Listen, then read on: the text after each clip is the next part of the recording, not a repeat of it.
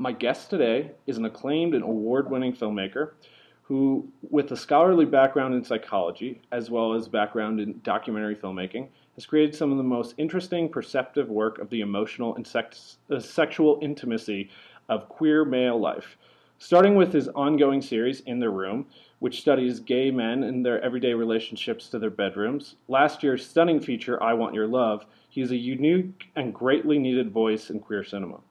His most recent, Interior Leather Bar, is a directing collaboration with James Franco, where they make a film about the making of the reconstruction of the infamous 40 minutes cut from the infamous William Friedkin and Al Pacino film Cruising that goes in very interesting and unexpected places. Welcome, Travis Matthews.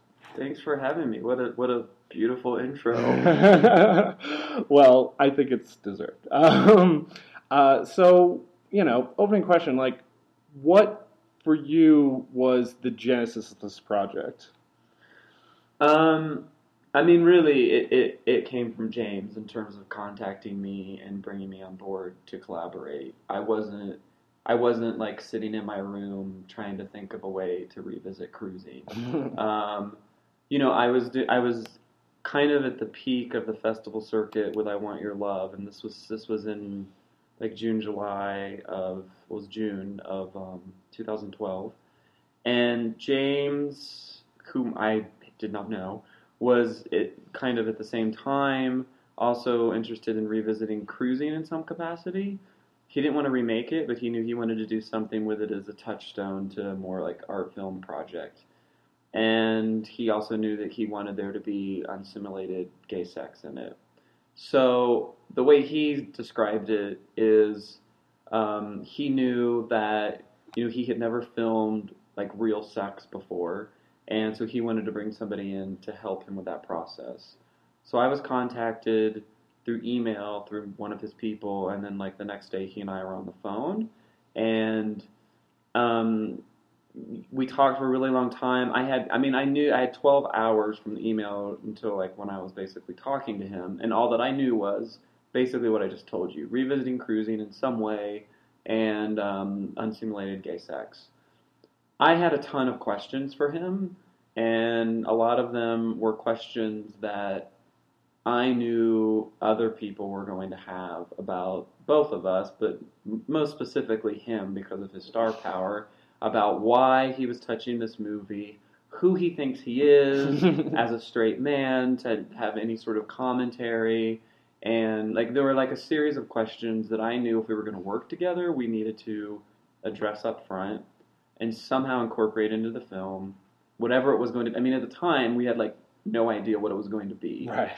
But I knew these things needed to be addressed if we were going to touch Cruising, because I'd seen Cruising and I was well aware of its history and its controversy, which is unlike any of the other gay-themed projects that he had done, where, the way I look at it is like all of the other projects, whether he was in front of or behind the camera, are kind of like lifting up these gay luminaries that have contributed either to gay culture or to wider, like, just culture in general.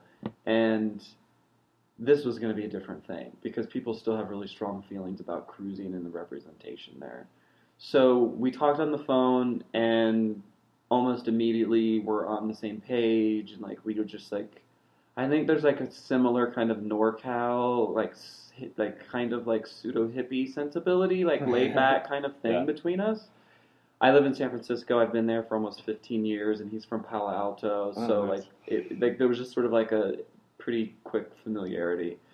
Originally he wanted to bring me on just to help him with the sex scenes, but then over the course of this conversation, it became very much a collaborative process. And, we spent a weekend. This was like a Friday, and then we were like, okay, let's take the weekend and just like think about some stuff, and then get back together on Monday or whatever and see what we think. And the thing that was most fascinating to both of us was about these 40 minutes that had been cut from Cruising that had never been screened publicly and were rumored to have been destroyed. So, we knew we weren't necessarily going to create a full 40 minutes that would like we weren't going to be able to fool people to think that it was like these were our 40 minutes cut from like a 1979 film. We didn't have the time, we didn't have the budget, I mean, we had 4 weeks from that first phone call until we went into production. And and that also just didn't seem as interesting to me. I think it could have been like titillating, and like I'm sure that we could have woven in something really interesting if we did just do the 40 minutes.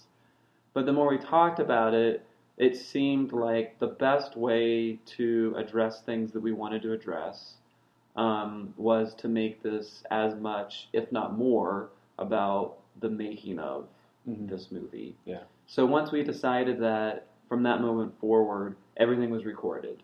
And like the first scene in the movie, where we're in a hotel and we're discussing this, and then Val, who plays the lead, comes in and sits down, and I'm talking to him about it.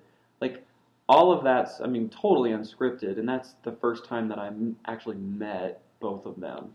So when I went into that hotel room to meet James, he was sitting in the middle of the room getting his hair trimmed for Oz reshoots and watching Cruising. That was one of my favorite moments. And there were 3 cameras on me when I walked into the room, and I remember he like leaned over and gave me his sort of signature like James Franco smile, and he was like, you started this, because I think like, I mean, I get a little bit lost with like who started what, but I mean, I think it was like my sort of idea for us to like jump into the production piece.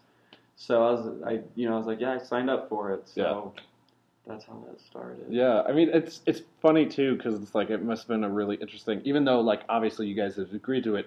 Walking into a hotel room at the Chateau Marmont, like I didn't say that because I think it sounds pretentious. Oh, really? Well, I mean, it's fine. Yeah. That's where it was. Right. Well, I mean, as someone who's LA based, I'm like, oh yeah, Chateau Marmont, whatever. It's infamous. It's like, oh right. I'm sure Lindsay Lohan was traipsing around in a room next door. Right. It's just like, wow. Yeah. It must have been a surreal. I mean, which fits with the film, with the whole surreal aspect of it, like. Yeah. So, like, for you, when you were starting the process of it, and obviously, like, that was unscripted, and there were very many other things that are unscripted, but, like, you even admit in places that you've talked about this film that there are, like, obviously certain things that you guys constructed or scripted, like, sure. And you even see that in, that meta thing in the film where it's like he's reading the script and then you cut, kind of things. Like, what, if at all, did that just kind of come organically, or did you have, like, certain, like, films that were like placeholders that you were thinking about when you were, making? I didn't have films as placeholders. What I wanted for sure was to make this not all about James, but for it to be more about Val's journey over the course of a day, and Val who plays like a loose version of the Pacino character from Cruising, because similar to Cruising, similar to Pacino, Val is being dropped into this subculture that he's not at all familiar with and not completely comfortable with, and he needs to have. It's like a long day of filming, so it's not like by the end of the day he's like a changed person, but he's definitely like there's like processing of something that is like sitting with him at the end of the film. So we knew that we wanted to have an arc that was Val's arc. And we knew that there were certain pivotal scenes that had to be in there to make sure that happened.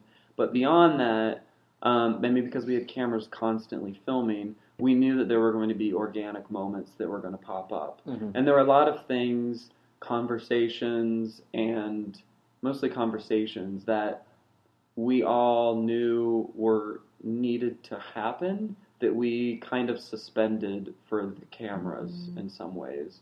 So... one of the scenes that didn't make it into the film is between Brendan and I, and Brendan, who is in the I Want Your Love short that I did a couple of years ago.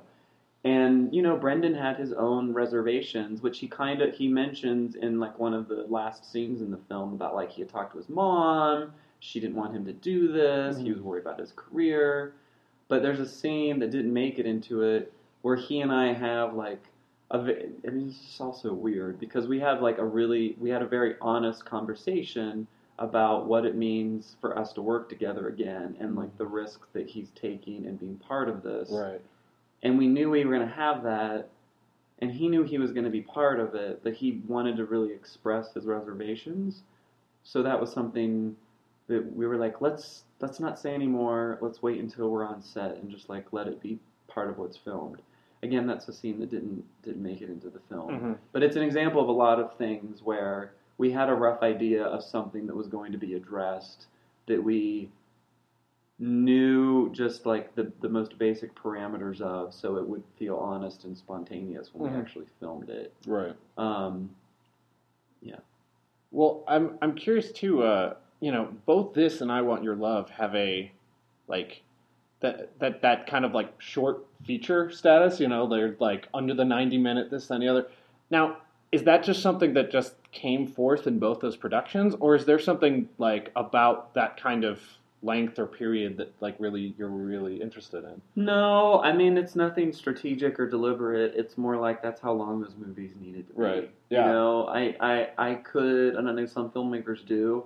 For both of them, I could have made them 90-minute films, but they would have suffered. Yeah, because they're of both it. really self-contained. Like, Yeah. you know, I really, that's, I mean, the thing, it's like, I mean, especially Interior Leather Bar with the title cards and both, it feels like very just like, the form just is like, oh yeah, this is exactly the length it needs to be. I mean, I did the rough cut I first did was almost 90 minutes. Mm-hmm.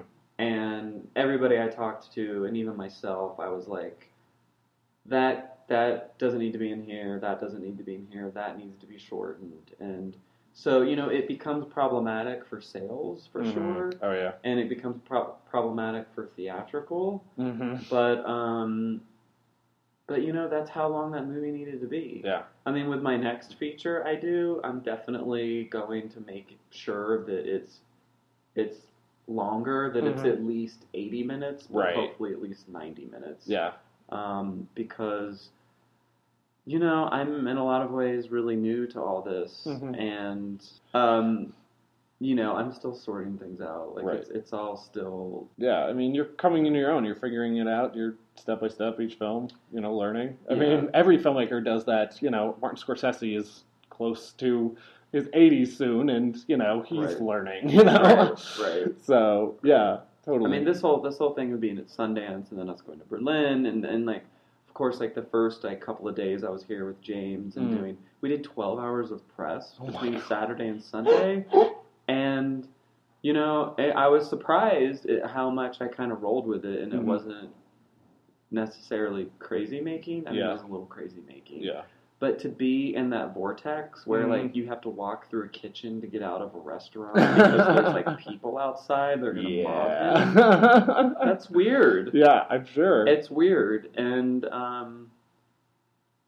one of the great things about being in that storm with him is, you know, I'm not suggesting that like that I would even have like the opportunity to be like as crazy famous as he is. But one thing about that made it clear to me that I don't want that. Like that's something I don't want. Like I want to make movies and do like press when I need to, but like I don't want to be around all that. It's just like exhausting and weird and paranoia inducing. Yeah. And yeah, I feel the same way. As an aspiring filmmaker, I'm like, yeah, no, I feel a lot more like you. I don't really want to do that.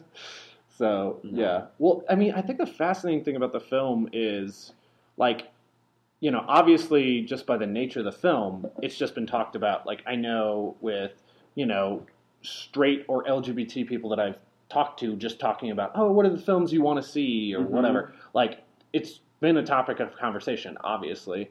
And just, it's so fascinating how it's like this amorphous, like, reflective mirror that, like, all those conversations that I had, I felt like are then, like, studied and dealt with in the movie. And however much of that is, like, constructed and how much of that is, like, this naturally happened, I feel like that's, I mean, it's definitely one of the powers of one that it's, like, it's going to stick with you whether or not, like, people fully connect to every part of it. Because, you know, it's like, I mean, you have moments in the film where it's like, oh, yeah, and moments in the film, too, where I feel like a lot of our perceptions are like, you know, besides Val, who we know, he talks to his girlfriend and blah, blah, blah. We don't really know other performers, other people involved. Obviously, there's a big question that people are asking, was James Franco gay? What's up with the, you know, like, all of this fascination with this?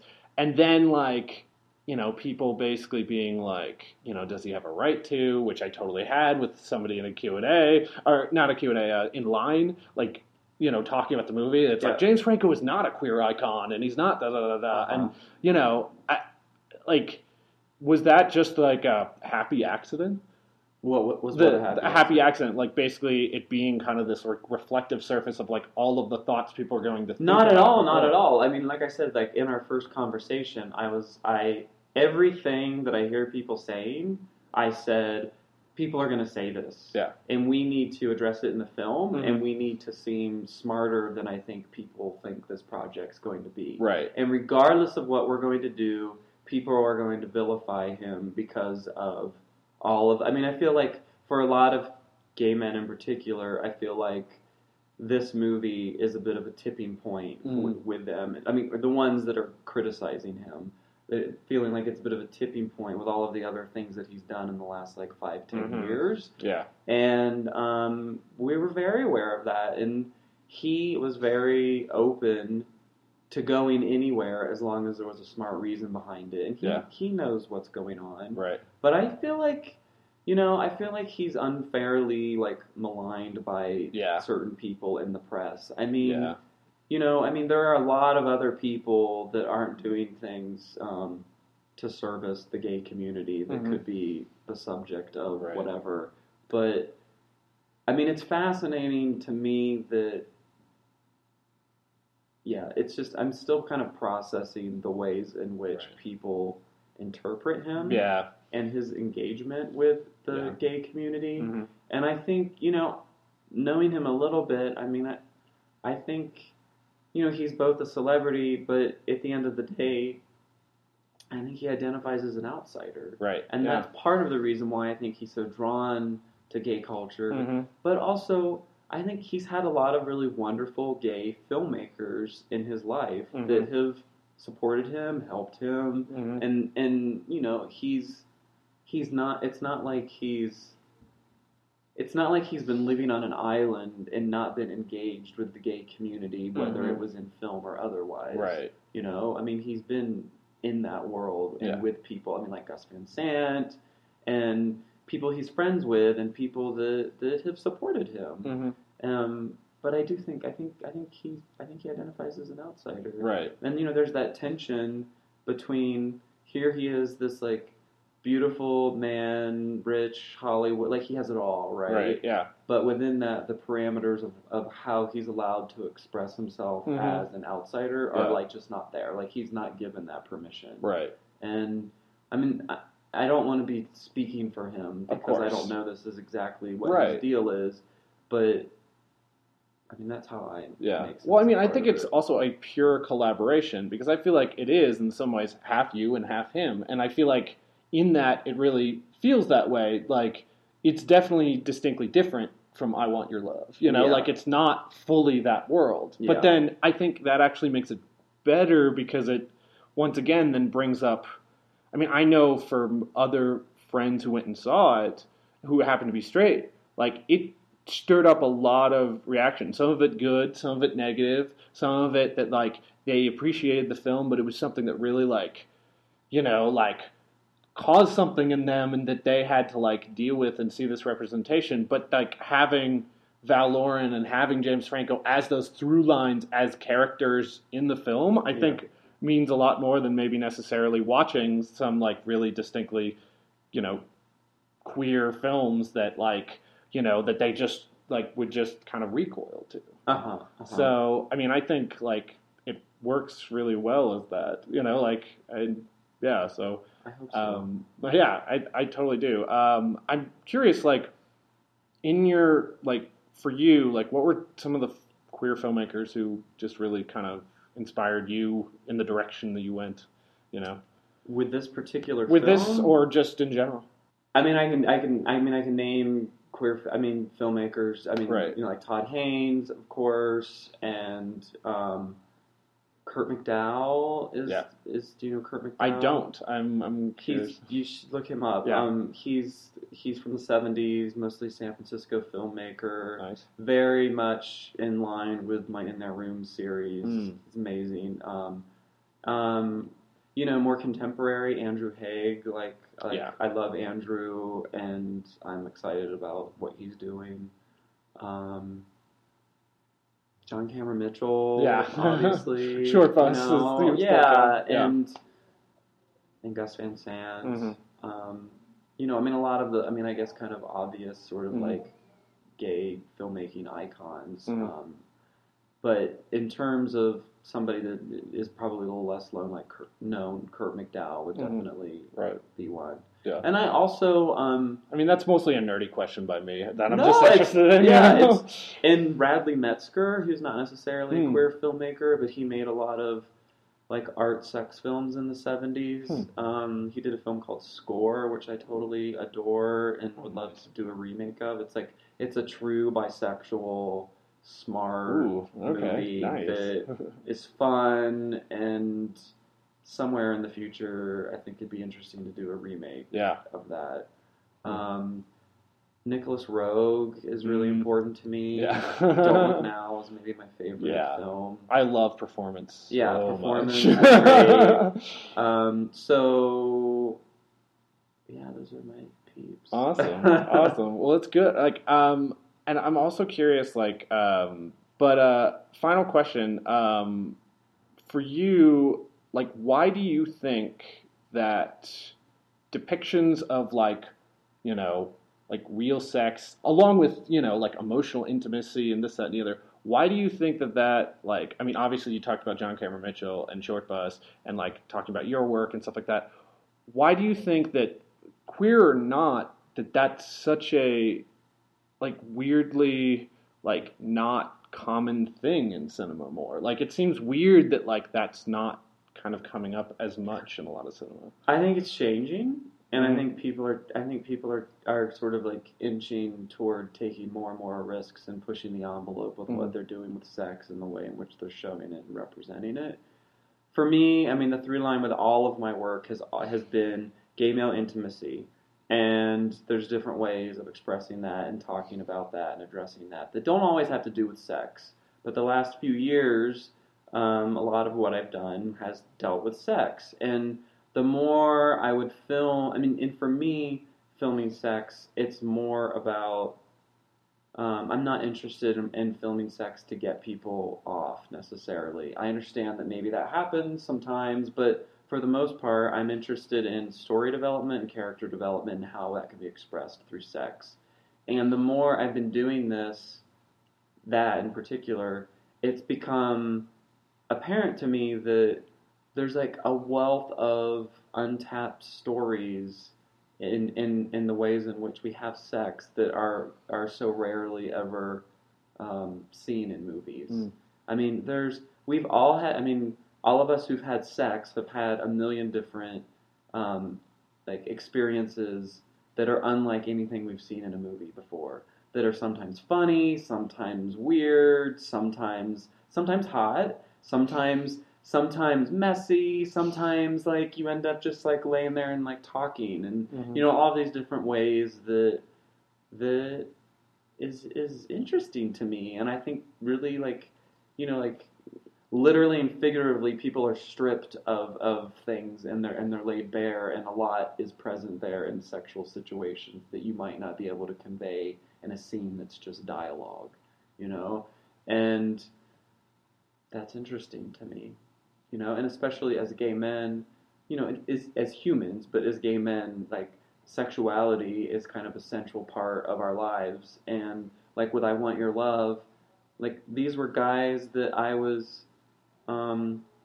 where sex was was a huge part of their lives, and if I was wanting to do something that felt honest and intimate, it didn't make sense for me to shy away from sex, which was why that was like largely important to me. Yeah.